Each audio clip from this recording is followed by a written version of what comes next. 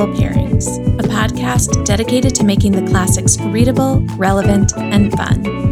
As two nerdy bookworms, we appreciate the role of classic lit, but we won't get too academic about it. We'll talk about the books we love and the books we loathe, and help stock your TBR pile with old and new reads for every literary taste.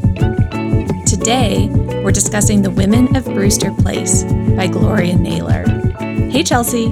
Hi, Sarah. What did you think of this book? I loved it.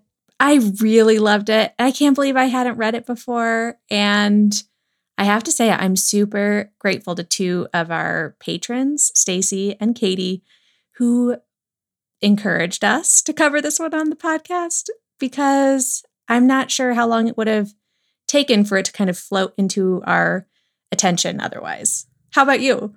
I loved it too. It totally took my breath away, and it was the perfect reading experience for where I'm at in my reading life right now too. I have been finding that the more perspective shifts in a book, the better.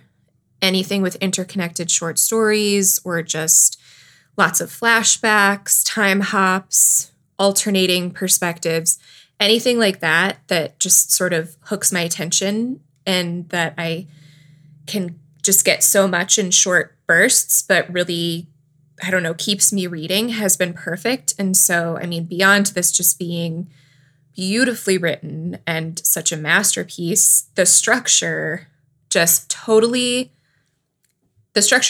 met me where I'm at right now. And so it was the perfect book for the perfect time. And I love that kind of experience. I completely agree. It's short, less than 200 pages, and she draws you right in with that gorgeous writing. I kind of like how the book was front-loaded with the longest story, and so you really got immersed in one character's story, and then the pace kind of picked up a bit. It was fantastic, and I'm really excited to dive into it with you. I do have to admit one thing, though, before we deep dive. So I am doing a major book reorganization in my home right now. So for part of this week, I could not find my book. I just couldn't find it. So I downloaded the audiobook, which is fantastic, but abridged. And I don't know why it's abridged, because this book is already very short, but the audiobook is like 3.5 hours long, and a lot is taken out. So there are a couple of the chapters in the middle where I didn't get a chance to go back and reread in the paper form once I found it, that I'm probably missing some things from. So you can fill me in, and then I'll go back and reread at some point, because a lot of the details the abridged audiobook takes out are really pretty crucial. So that's just interesting. If any listeners were thinking about doing the audio, at least the one on Audible is abridged. So know that going in. Well, I'll fill you in as needed, but I will say, I mean, the really big story arcs, I think, happen at the beginning and end. I mean, This book is truly, I mean, there are literal bookends. It opens with basically a prologue called Dawn and ends with Dusk. And so there's such a story arc that builds, but I feel like there's a lot to talk about without even touching on the middle chapters that you might have missed some things in. But we will get there. And I don't know about you, Sarah, but I knew, because there's a stamp on my copy of the book, that this was a National Book Award winner. After reading it, I'm like, oh my gosh, it's like the most well-deserved National Book Award ever. It was so good. It is so good. And I'm kind of surprised this never really crossed my path, but in other ways, I'm not, just because it was written in the early 1980s. And that can be like a gap in my reading life because so many classes that I took focused on books that were written before that. And unfortunately, I think also like being a story that centers around a cast of Black women maybe has been part of what has kept this book out of classrooms, just because of who historically the gatekeepers of academia have been. And as we've talked about multiple times on this show, what academics have long considered to be universal stories and the ones that they have not considered to be that and what gets prioritized. So I'm so glad that we are talking about this. It is a beautiful book. Should we talk a little bit about the structure and the writing style before we get more into characters? Yeah, I think that's a great place to start. I'll also say, as you were talking about missing this in the classroom, I loved the foreword in the paperback copy. There's a foreword by Tayari Jones. Mine didn't have that, but I saw that on yours, and I was hoping you read it and could tell me about it. Well, it's great because it's Tayari Jones, but she mentions reading this at Spelman, and she says, I often say that you haven't read a novel until you have read it at Spelman College. And it's a historically Black college for women. And so in 1990, she was an English major at Spelman, and she took a course called Images of Women in Literature. And The Women of Brewster Place was marked mandatory.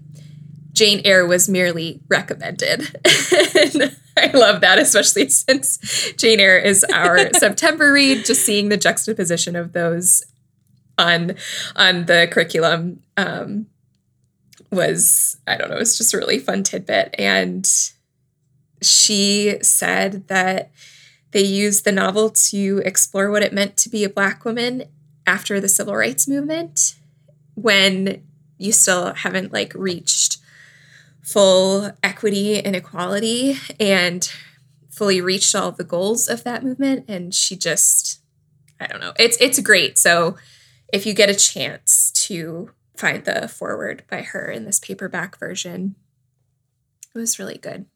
Often those show up online in various literary journals. So I'll try to find it. And I feel like this would be a great one to study in a college class. I do think it'd be hard for high school because of the themes and because of the content. And we should say upfront that there are a lot of content warnings for this book. And there are quite a few scenes that are pretty brutal and graphic. Nothing gratuitous, everything has a purpose. And that I could just say that about every aspect of Gloria Naylor's writing. Every word in here has a purpose. But know that going into this discussion and this book, we will be kind of touching on certainly domestic violence and sexual assault, loss of a child. There are a lot of hard things in this book. Yeah, that's a really good point, and something that I didn't know going in, but it didn't impact my reading experience personally in any way. Even though, of course, my heart broke and jumped out of its chest, and I felt all of these things, but I agree with you that Gloria Naylor is just such a skilled writer, and it didn't feel gratuitous. It didn't feel like things were added for shock value. It was, I don't know, it was just all very real and so well written. And purposeful. So, okay, we've kind of gushed about this this book already. That's pretty much going to be the theme of this episode, I think. Yeah. But let's talk about the structure of the book. You already started hinting at it. There are bookends at the beginning and end, kind of almost a prologue and an epilogue where we get a little bit more information about Brewster Place, the setting. And then it is described as a novel in 7 stories. So sandwiched in between dawn and dusk, we have 7 short stories that each feature a different woman or a couple women of Brewster Place. Some are longer, some are shorter. But she calls this a novel in 7 stories, which I think is important because we are supposed to read it as one single story. That's the umbrella for these short stories. I was just looking at the prologue again because I think I'm going to make this recommendation without having fully done it myself, but I think that after you finish and you've read Dusk, going back to Dawn and rereading some of that makes for a really powerful experience. Because I just think you can see the craft and the way that Gloria Naylor just creates this really intricate arc and weaves these stories together. But I also was just looking at the prologue because her writing. This really is going to be like just Sarah and Chelsea fangirl episode. Mm-hmm. But her writing is so beautiful. I mean, Dawn starts out in the first paragraph. You might not necessarily gather that because it's about the like basics of the company that bought Brewster Place and the city giving X amount of money and just sort of like the politics of it. But at the end of Dawn, you just get this really heartfelt description of the women of Brewster Place, which are, of course, the center of the novel, more than the setting, even though they're really intertwined with Brewster Place itself. And I'll just read like the last 2 sentences.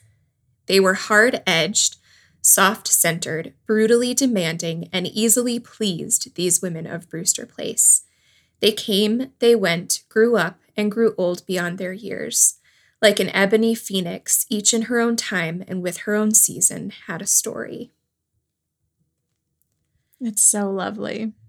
And then we get Maddie's story. She is the first woman of Brewster Place. And like you said, this is the longest story that we get. It's actually even like broken down into sections within the short story. And then Maddie appears in each subsequent story, which I loved every time that she popped up. You just felt her maternal presence in the same way that the characters did. Every time Maddie showed up throughout the rest of the novel, I felt like, oh, someone's going to be taken care of here. I thought that was really lovely. I agree. I loved her story.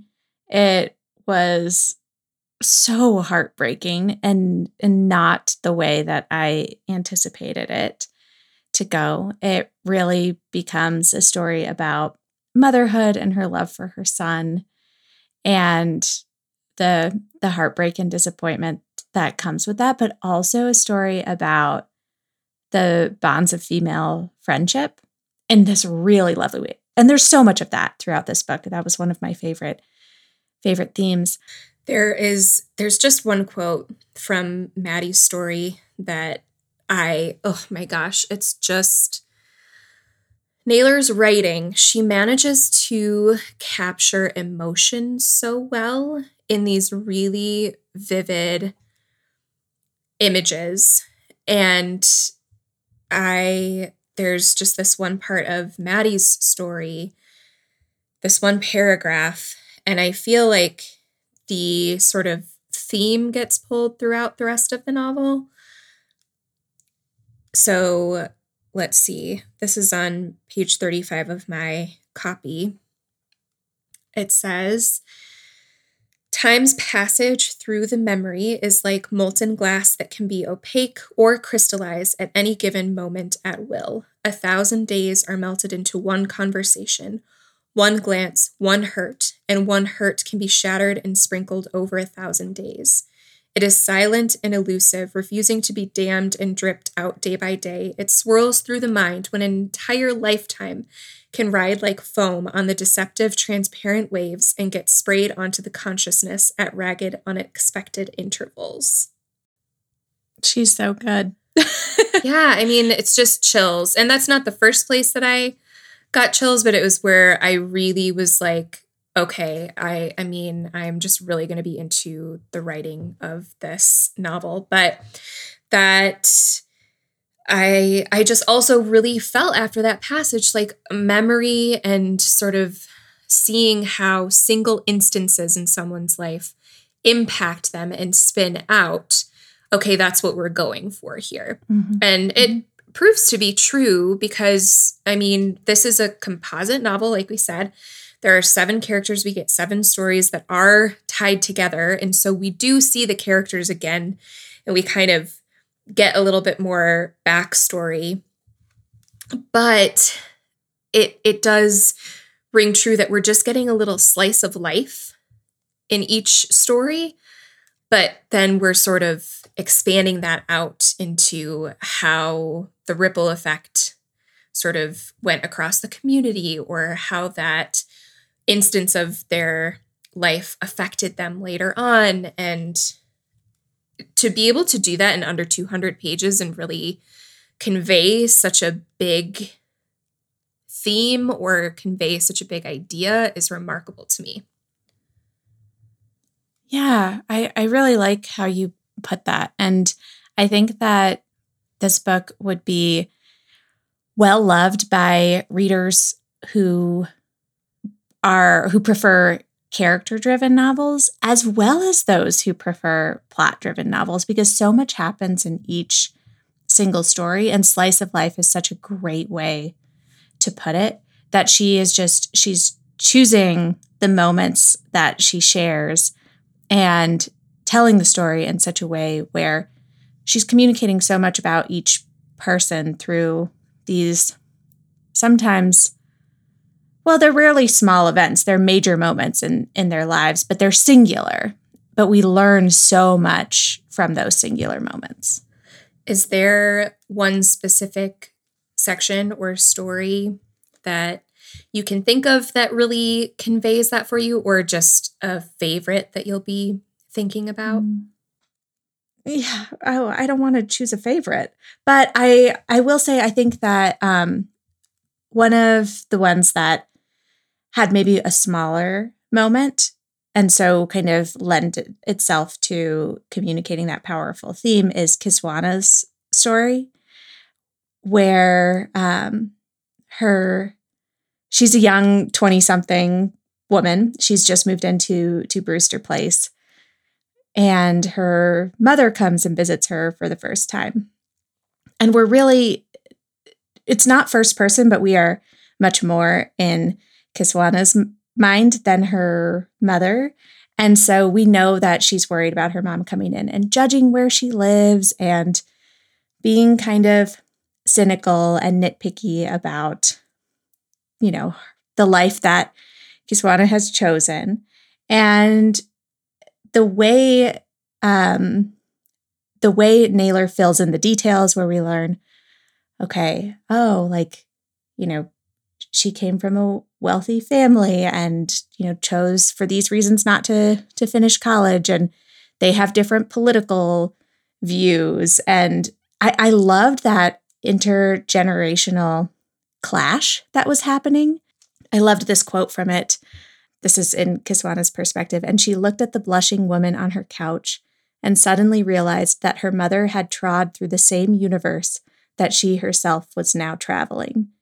Kiswana was breaking no new trails and would eventually end up just 2 feet away on that couch. She stared at the woman she had been and was to become.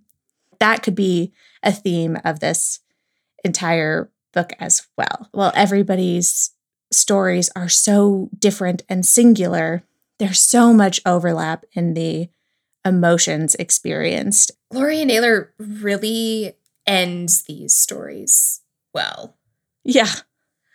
You are either left sort of with your heart soaring. I mean, at the end of that chapter with Kiswana and her mother, I mean, I was just warmed from the inside out.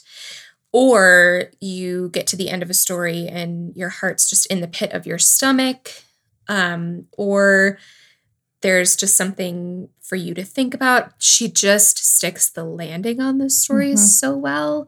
And then the transition to the next one is so seamless and lovely. So I don't know. I marvel at the craft. Yeah, the endings of the stories tended to be really memorable for me. Like I loved in Etta's chapter, Etta Mae Johnson, she's Maddie's best friend.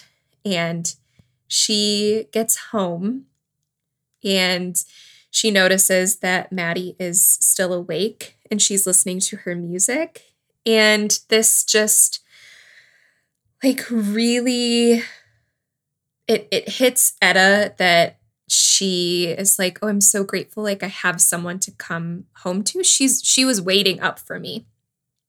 And there's this sort of realization, especially with what else happens in her story of, I don't necessarily need a husband to be waiting up for me or to be there for me or concerned about my whereabouts because I have Maddie. And that theme comes up later throughout the novel as well of what kind of relationships do you need in your life? Where can you get love and fulfillment that isn't necessarily from a romantic relationship? I think Maddie is the one who says, well, I love a lot of women in my life. Like I love you and I love Seal, who is like a daughter to her. And she's like, I don't know that it's really that much different from the love that I would have had for a man.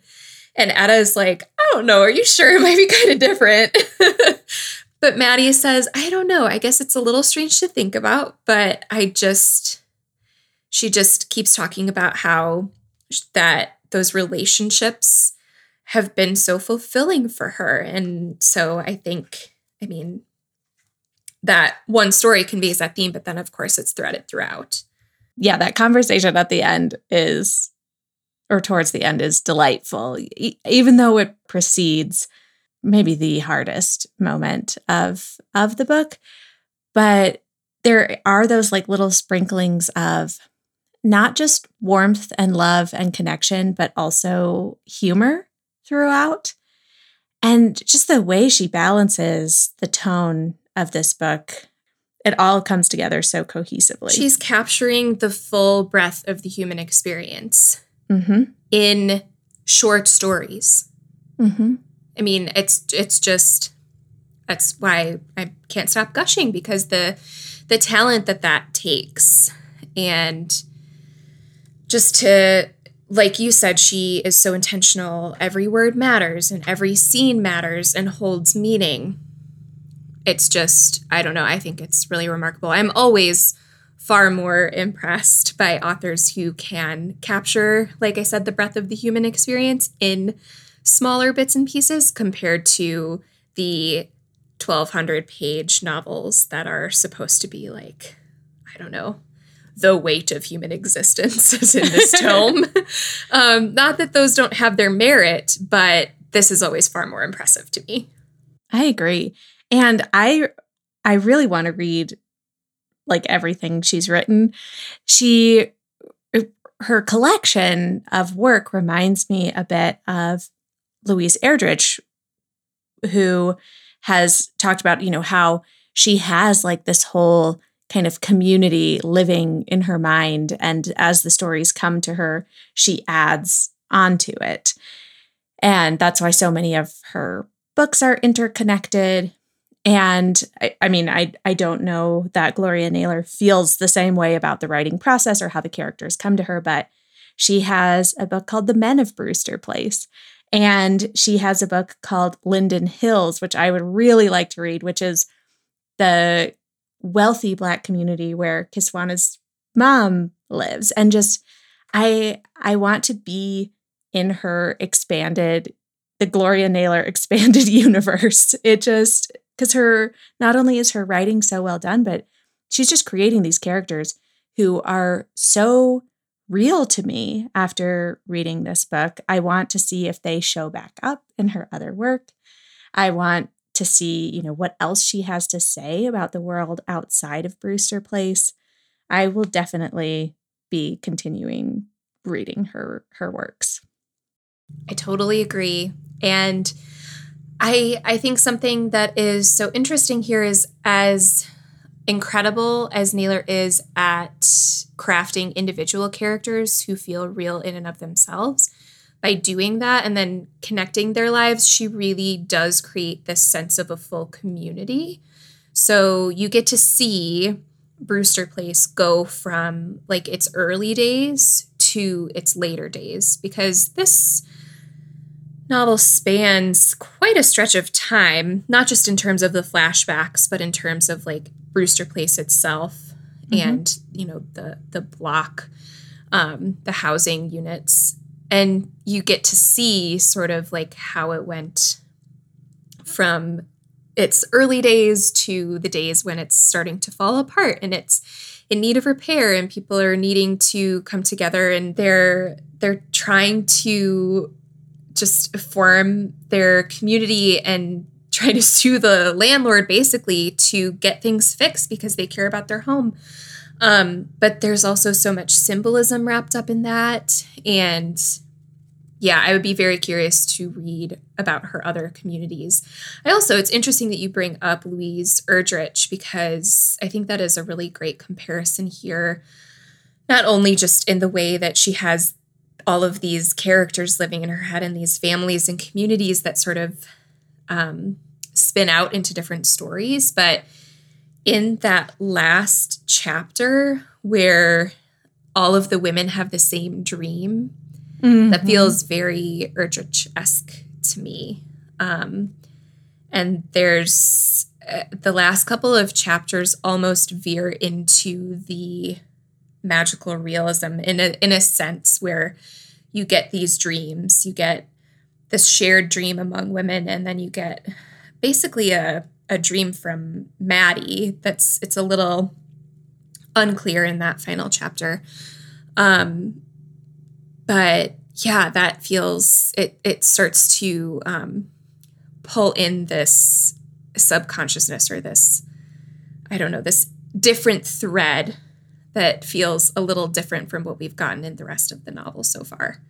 I'm not sure what to make of that last chapter and that dream, but it was powerful nonetheless, and something I will really be thinking about. I do think you're right that it highlights that theme of connectedness and community, and the dream that they are all having is of a horrific assault on one of the women of Brewster Place, and they all kind of dream that they witness it or were experiencing it themselves.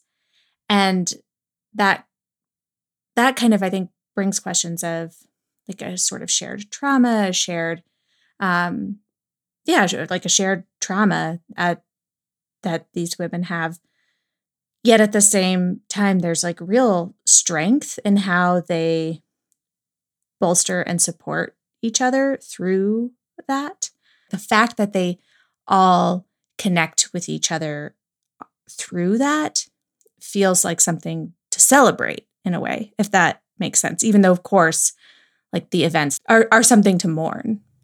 Well, and it's literally, I mean, the horrific rape scene and then the subsequent dreaming literally takes place before they have a block party where they are celebrating, but they're also raising money to put back into Brewster Place.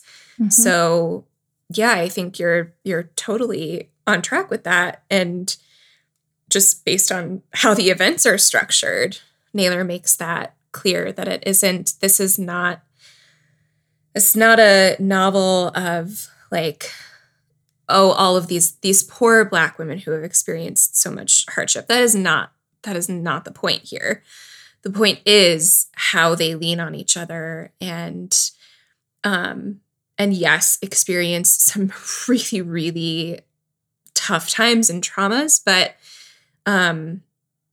how they have softness in their friendships and how they have the gentleness of their mothering instincts towards each other and for themselves, and how they can allow themselves to break down when they're with each other because they don't need to stand on their own. They don't need to stand in their own strength. They have that community. They have those friendships. And just how I just can't get over how important those friendships are. I mean, that is truly like what literally it seems like what holds the building up, right? At the end of this book, we get this really interesting scene that seems like it's this dream of Maddie's where they're ripping the bricks out of the building. Mm-hmm. And then she wakes up. I don't know. I feel like I'm starting to talk in circles because I don't think I'm qualified to say exactly like, oh, this is what this means. I also just think Naylor is operating on some really interesting levels that are worth discussing and that, I don't know, could take many rereads to grapple with.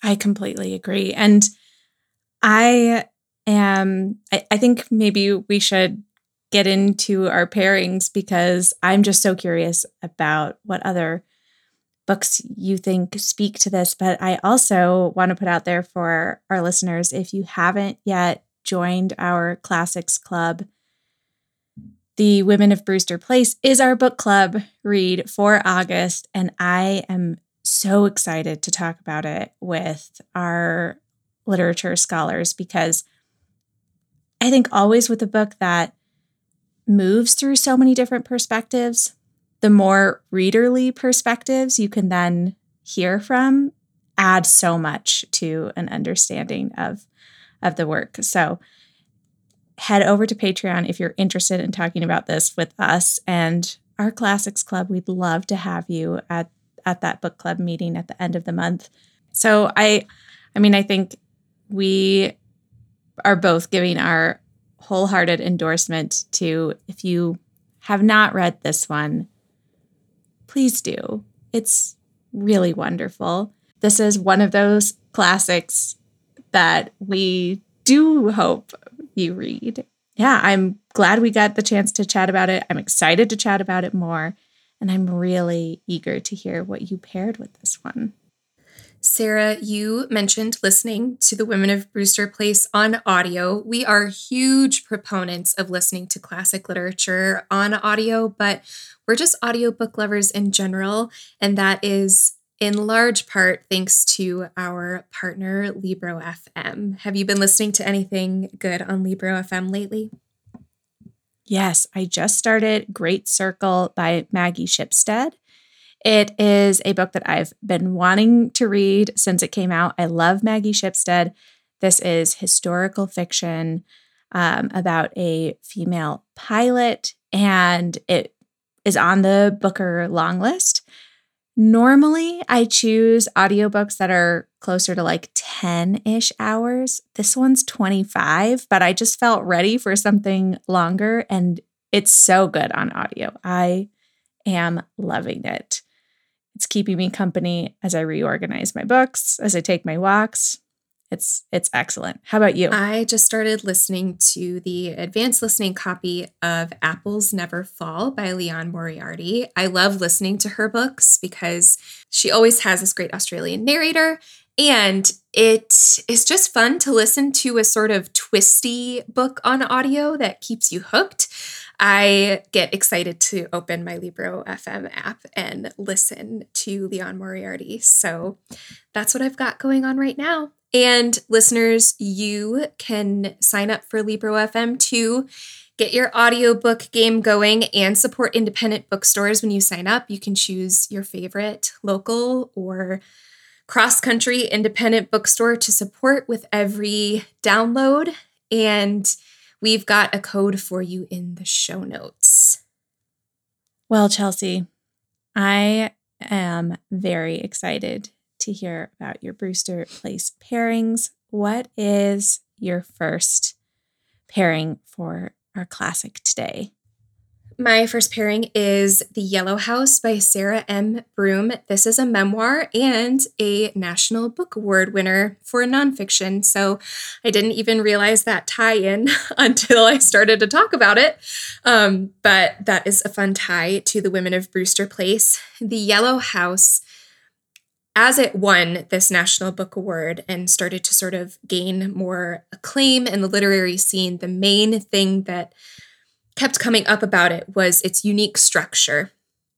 Sarah Broom really structures her memoir as a house, and she's doing things on multiple layers here that it feels very structurally, not necessarily similar, but genius in the way that Gloria Naylor and The Women of Brewster Place is.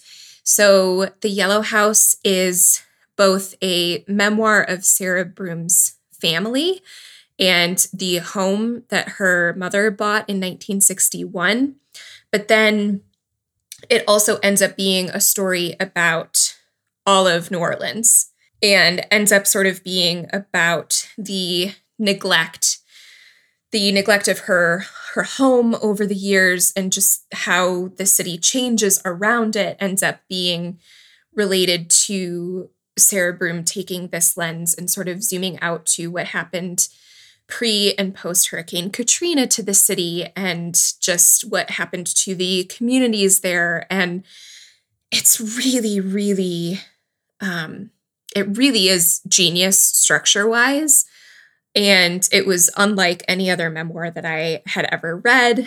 And it's really good. I think if you are really invested in like personal or family memoirs, you might like this, but you have to be, you don't have to be, but I think if you are interested in sort of stories that zoom out more and also connect to a broader, bigger picture, this would be a book for you. So the writing is great. I think many of the same themes are threaded throughout The Yellow House and The Women of Brewster Place, but mostly I think both books take the literal structure of a home or a complex and zoom out in ways that capture, like I said, the human experience or a community and, you know, how outside events shape the community. So that is The Yellow House by Sarah M.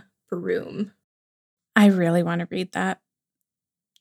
I have it and I plan to read it soon. And speaking of books I want to read, my first pairing, I'm switching things around a little bit because I think this pairing will pair well with yours, is a book that I haven't read yet. And I very rarely do this, but I am confident in this pairing, so I'm just going to go for it. My first pairing is Memorial Drive, A Daughter's Memoir by Natasha Trethewey.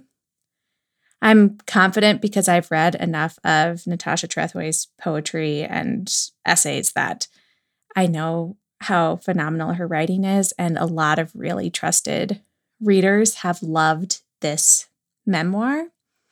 And yeah, I think it sounds like it would pair really, really well with The Women of Brewster Place. So Natasha Trethewey, she was the United States Poet Laureate for, I don't know how long those 10 years are, but I think she was appointed in 2012. And she is a absolutely phenomenal writer who does write quite a bit about her personal experience as a Black woman, but also about her poetry can be rather political in the best way. And also she writes a lot about grief. And I think that comes quite a bit from an experience she had as a teenager. I think she was 18 or 19 when her mother was murdered by an ex-partner. And in Memorial Drive, she explores that event in her life. And much like The Women of Brewster Place, this is a story about how, one event shapes an entire an entire life. And she tells, her mother's story, but also her own kind of reflection on it and how it impacted her career path, but also how she thinks about her identity and her relationships. And I think that, not having read this, I will be curious if this is the case, but the fact that the book is called Memorial Drive and gives, the title of the book to the place where this event occurred makes me think that there is some reflection to, or at least that she evokes a strong sense of place, like the Women of Brewster Place does.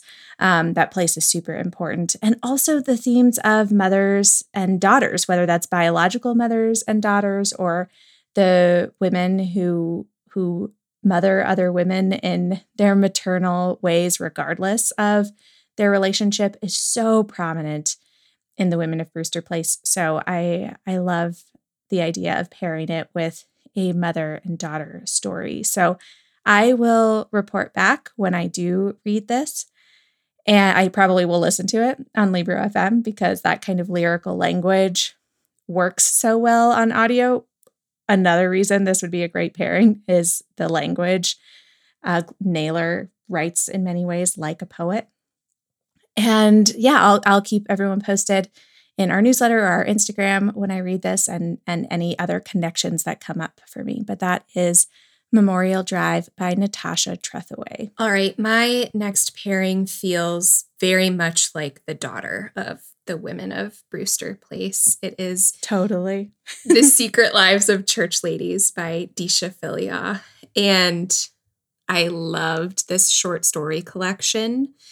These stories aren't interconnected in the sense that they form a novel arc together, but I listened to this on my first read of it, and I just remember thinking that they flowed really seamlessly from one to the other. And they do feel connected by theme. I think that Deesha Philyaw is so skilled at doing so much in a short number of pages, which feels very Gloria Naylor-esque to me. I loved this short story collection. Many people have loved this short story collection. What Deesha Philyaw is doing is telling the stories of Black women and girls who are following their desires, exploring their identities, sort of navigating the world's double standards for them, as well as the church. It's called The Secret Lives of Church Ladies for a reason. There are certain stories that, as I was reading The Women of Brewster Place, I thought, oh, that reminds me of one of Philyaw's stories. That reminds me of this story. There's a story about a woman having an affair with a reverend. There is at least one story, I think, about a lesbian couple living together and navigating their relationship. So there are some very specific and strong connections from The Secret Lives of Church Ladies to the Women of Brewster Place. But I think when we talk about slice of life stories that really capture and speak to the human experience, and then and really specifically speak to Black women's unique experiences in the world, and don't turn them into a monolith, but share just this prism of vastly different experiences in one collection. I think that if you like The Secret Lives of Church Ladies, you have to read The Women of Brewster Place. And if you loved The Women of Brewster Place, you have to read The Secret Lives of Church Ladies. They just feel like such a perfect pairing to me. So that is The Secret Lives of Church Ladies by Deesha Philyaw. And I think I could wax poetic about it for much longer, so I'll leave it there. My next pairing is also a short story collection. It's Filthy Animals by Brandon Taylor. And I mentioned this on the podcast a while ago. It was one of my anticipated reads of winter, maybe. And then I finally got around to reading it. It is a collection of interconnected stories where, much like in The Women of Brewster Place, we see characters who were side characters in one story show up as the main character in another, and they weave in and out of each other's lives. This collection focuses on kind of like a group of friends, but maybe more young people who are like thrown together because of circumstance than like a cohesive group of friends.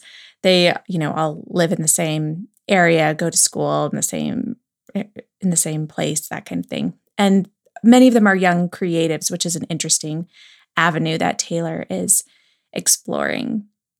So it's really the structure of this, for me, that connects it with The Women of Brewster Place. This one is interesting because every other story is part of that interconnected collection, and the ones sandwiched in between are standalone, but they have similar themes. I definitely think that the interconnected ones are stronger. I almost wish that the other ones were pulled out to make this more of a cohesive collection. But it's still, all of his stories are very well written. His writing is quite poetic as well. And one of the things that really kind of brought this to mind for a pairing for The Women of Brewster Place is that this collection starts with a story called The Potluck, and Brewster Place ends with The Block Party. And so it's kind of like a reverse, where this story starts with a scene of community coming together for a shared event over food, and then we kind of see the individual stories, whereas Brewster Place starts with the individual stories and then works towards that. So it just leapt to mind for the story titles and the structure. And yeah, I think if you like short story collections, or if you are new to short story collections and that interconnectedness helps you because it feels more like a novel, then Filthy Animals by Brandon Taylor is a great one to pick up. Okay, my last pairing is 7 Days in June by Tia Williams. And I'm actually reading this right now, so perhaps it's a little bit of recency bias. But first of all, I'm loving it. It's really, really good. It's been a propulsive read so far, and also fits in with the sort of alternating perspectives, a lot of flashbacks. It's just really working for my brain in the same way that The Women of Brewster Place did. But 7 Days in June is a romance novel, and something we didn't really get to talk about today is just the sensuality of Naylor's writing and many of the scenes in The Women of Brewster Place. There is really this sensuality to her imagery and her descriptions, to the women and their lives and the way that they interact with sex and romance. And I think that's a theme that is explored for sure in The Women of Brewster Place. And so I wanted to go with a book that is adjacent to that. So I'm going with a romance. And 7 Days in June, I think, fits in here for a lot of reasons. So quick synopsis.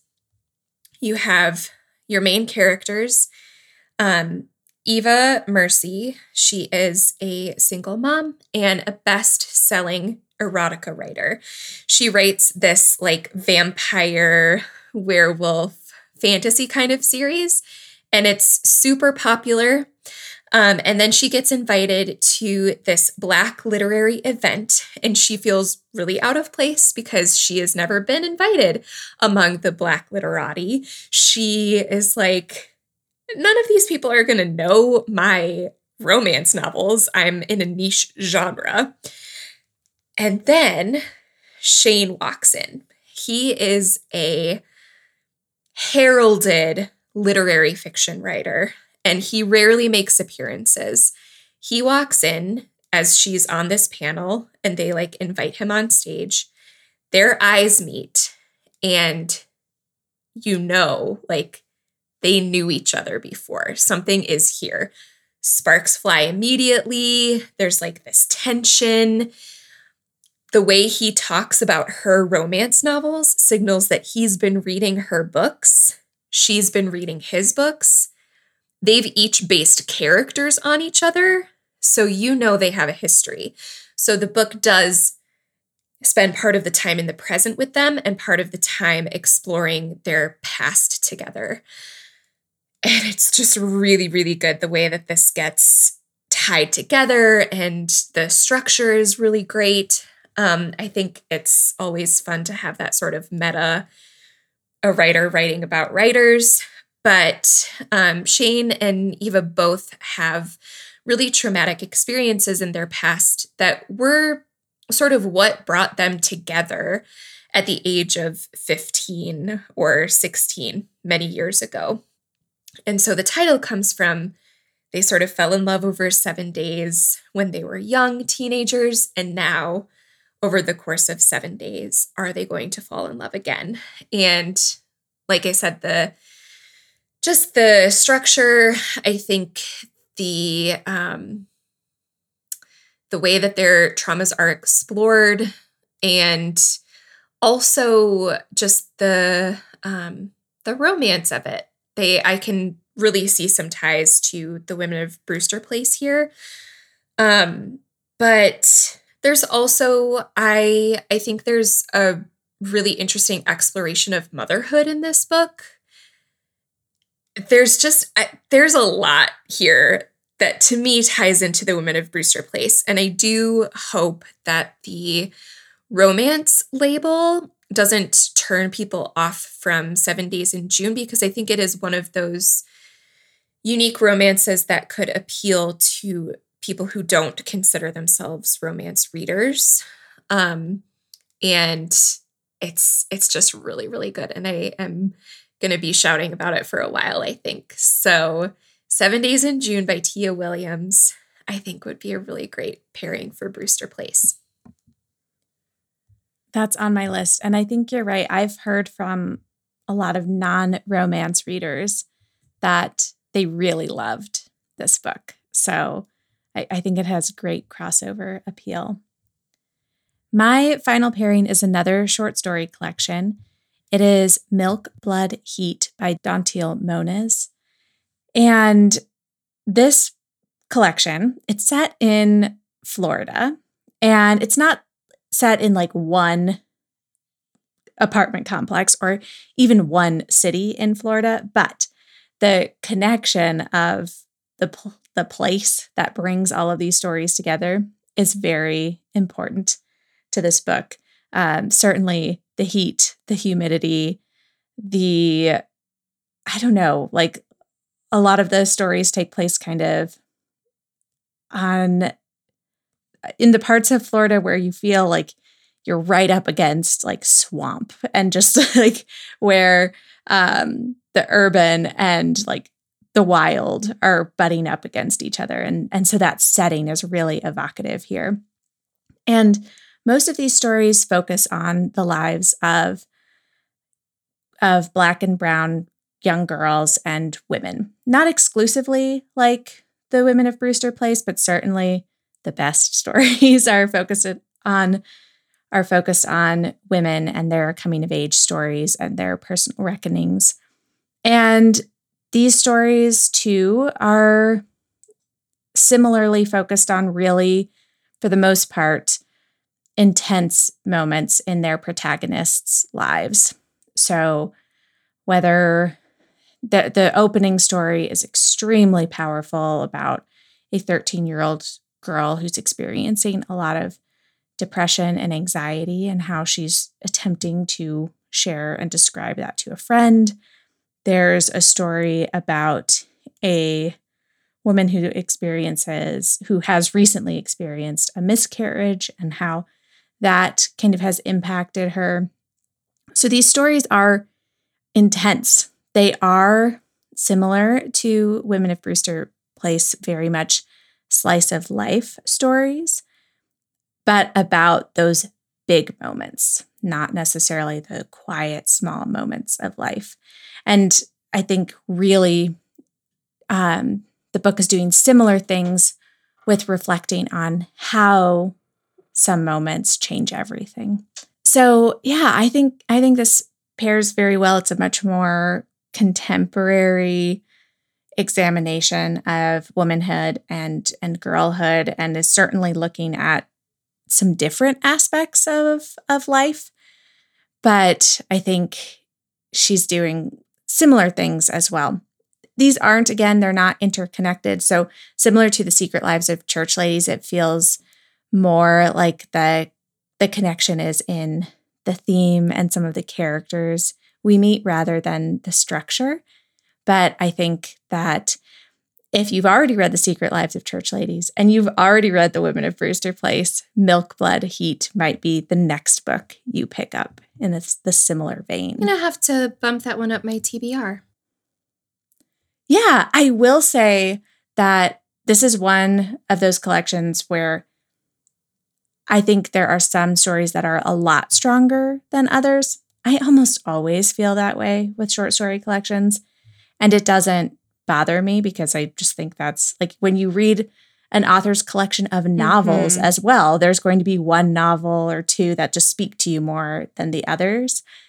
But I don't know. I always like to say that because I do think that sometimes as readers we go in, and if every story isn't like perfection, we're a little disappointed. And there are also a lot of trigger warnings for Milk, Blood, Heat. So be sure to look those up for yourself before you pick it up. Sarah, do you have a pick of the week before we close out our conversation today? I do, and it's been a while since I've listened to this, so I'm just going to give the briefest of overviews, but the Promise podcast, did you listen to that? No, I don't think I ever heard of it. It's just a 6-part mini series from like Nashville's public radio station. But I think it was like an award-winning podcast when it came out in, I don't know, 2018, 2017, somewhere around then. And it is a podcast about one of the housing projects in Nashville and about how this community has changed so much over, the years it covers. But it's really told from the perspective of the residents. So you hear their voices, what their community means to them, how it's changed, how they want it to continue changing. So it really kind of feels like a non-fiction version of The Women of Brewster Place, where we're hearing the stories of people from a single community and how the city has kind of left them behind, but how they are trying to kind of rally together to improve their community. So it's really, really well done. And it's called The Promise. I am changing mine a little bit. I'll still link. I have an NPR article that was about the reissue of Gloria Naylor's book. And there's just some interesting history about the 1983 National Book Award because Alice Walker won for fiction and Gloria Naylor won for debut fiction. And there was a lot of controversy in the literary world because, oh my goodness, 2 Black women won the National Book Award. What are we going to do? And that history, I think, is worth exploring and learning about. But the Stacks podcast, hosted by Tracy Thomas, she has this great episode with Deesha Philyaw. She interviews her about the secret lives of church ladies, and they talk about short story collections, and it is just an excellent, excellent interview, and I really loved that episode. So I think you could probably listen to it before or after you pick up that short story collection. So I will add that in the show notes as well. That is the Stacks podcast, and it is an interview with Deesha Philyaw. That was a great episode. That's a great recommendation. All right. Well, I loved getting the chance to read this book and talk about it with you, Chelsea. And as we mentioned, The Women of Brewster Place is our August book club pick for our literature scholars over on Patreon. So we would love to have you join our Patreon community this August and join us at that event on the last Wednesday of August. In addition to monthly book clubs, each month we also share a literary class and Friday bonus episodes with our Patreon Classics Club community. You can find all of that at patreon.com/novel pairings. We can't wait to hear your thoughts on the Women of Brewster Place and would love to connect with you on Instagram, so find us at Novel Pairings Pod. Be sure to tag us in your bookish photos or send us a message to say hello. If you would like some bonus links related to today's book selection and to peek at what we're reading lately, subscribe to our weekly newsletter at novelpairings.substack.com. And of course, if you can take 2 minutes to write a review on Apple Podcasts, we are always grateful for those. Thank you to Miles Eichner and Mark Anderson for our theme music. Next week, we'll be back with our quarterly wrap-up, discussing our favorite books of the summer season. Until then, we declare, after all, there is no enjoyment like reading. How much sooner one tires of anything than of a book.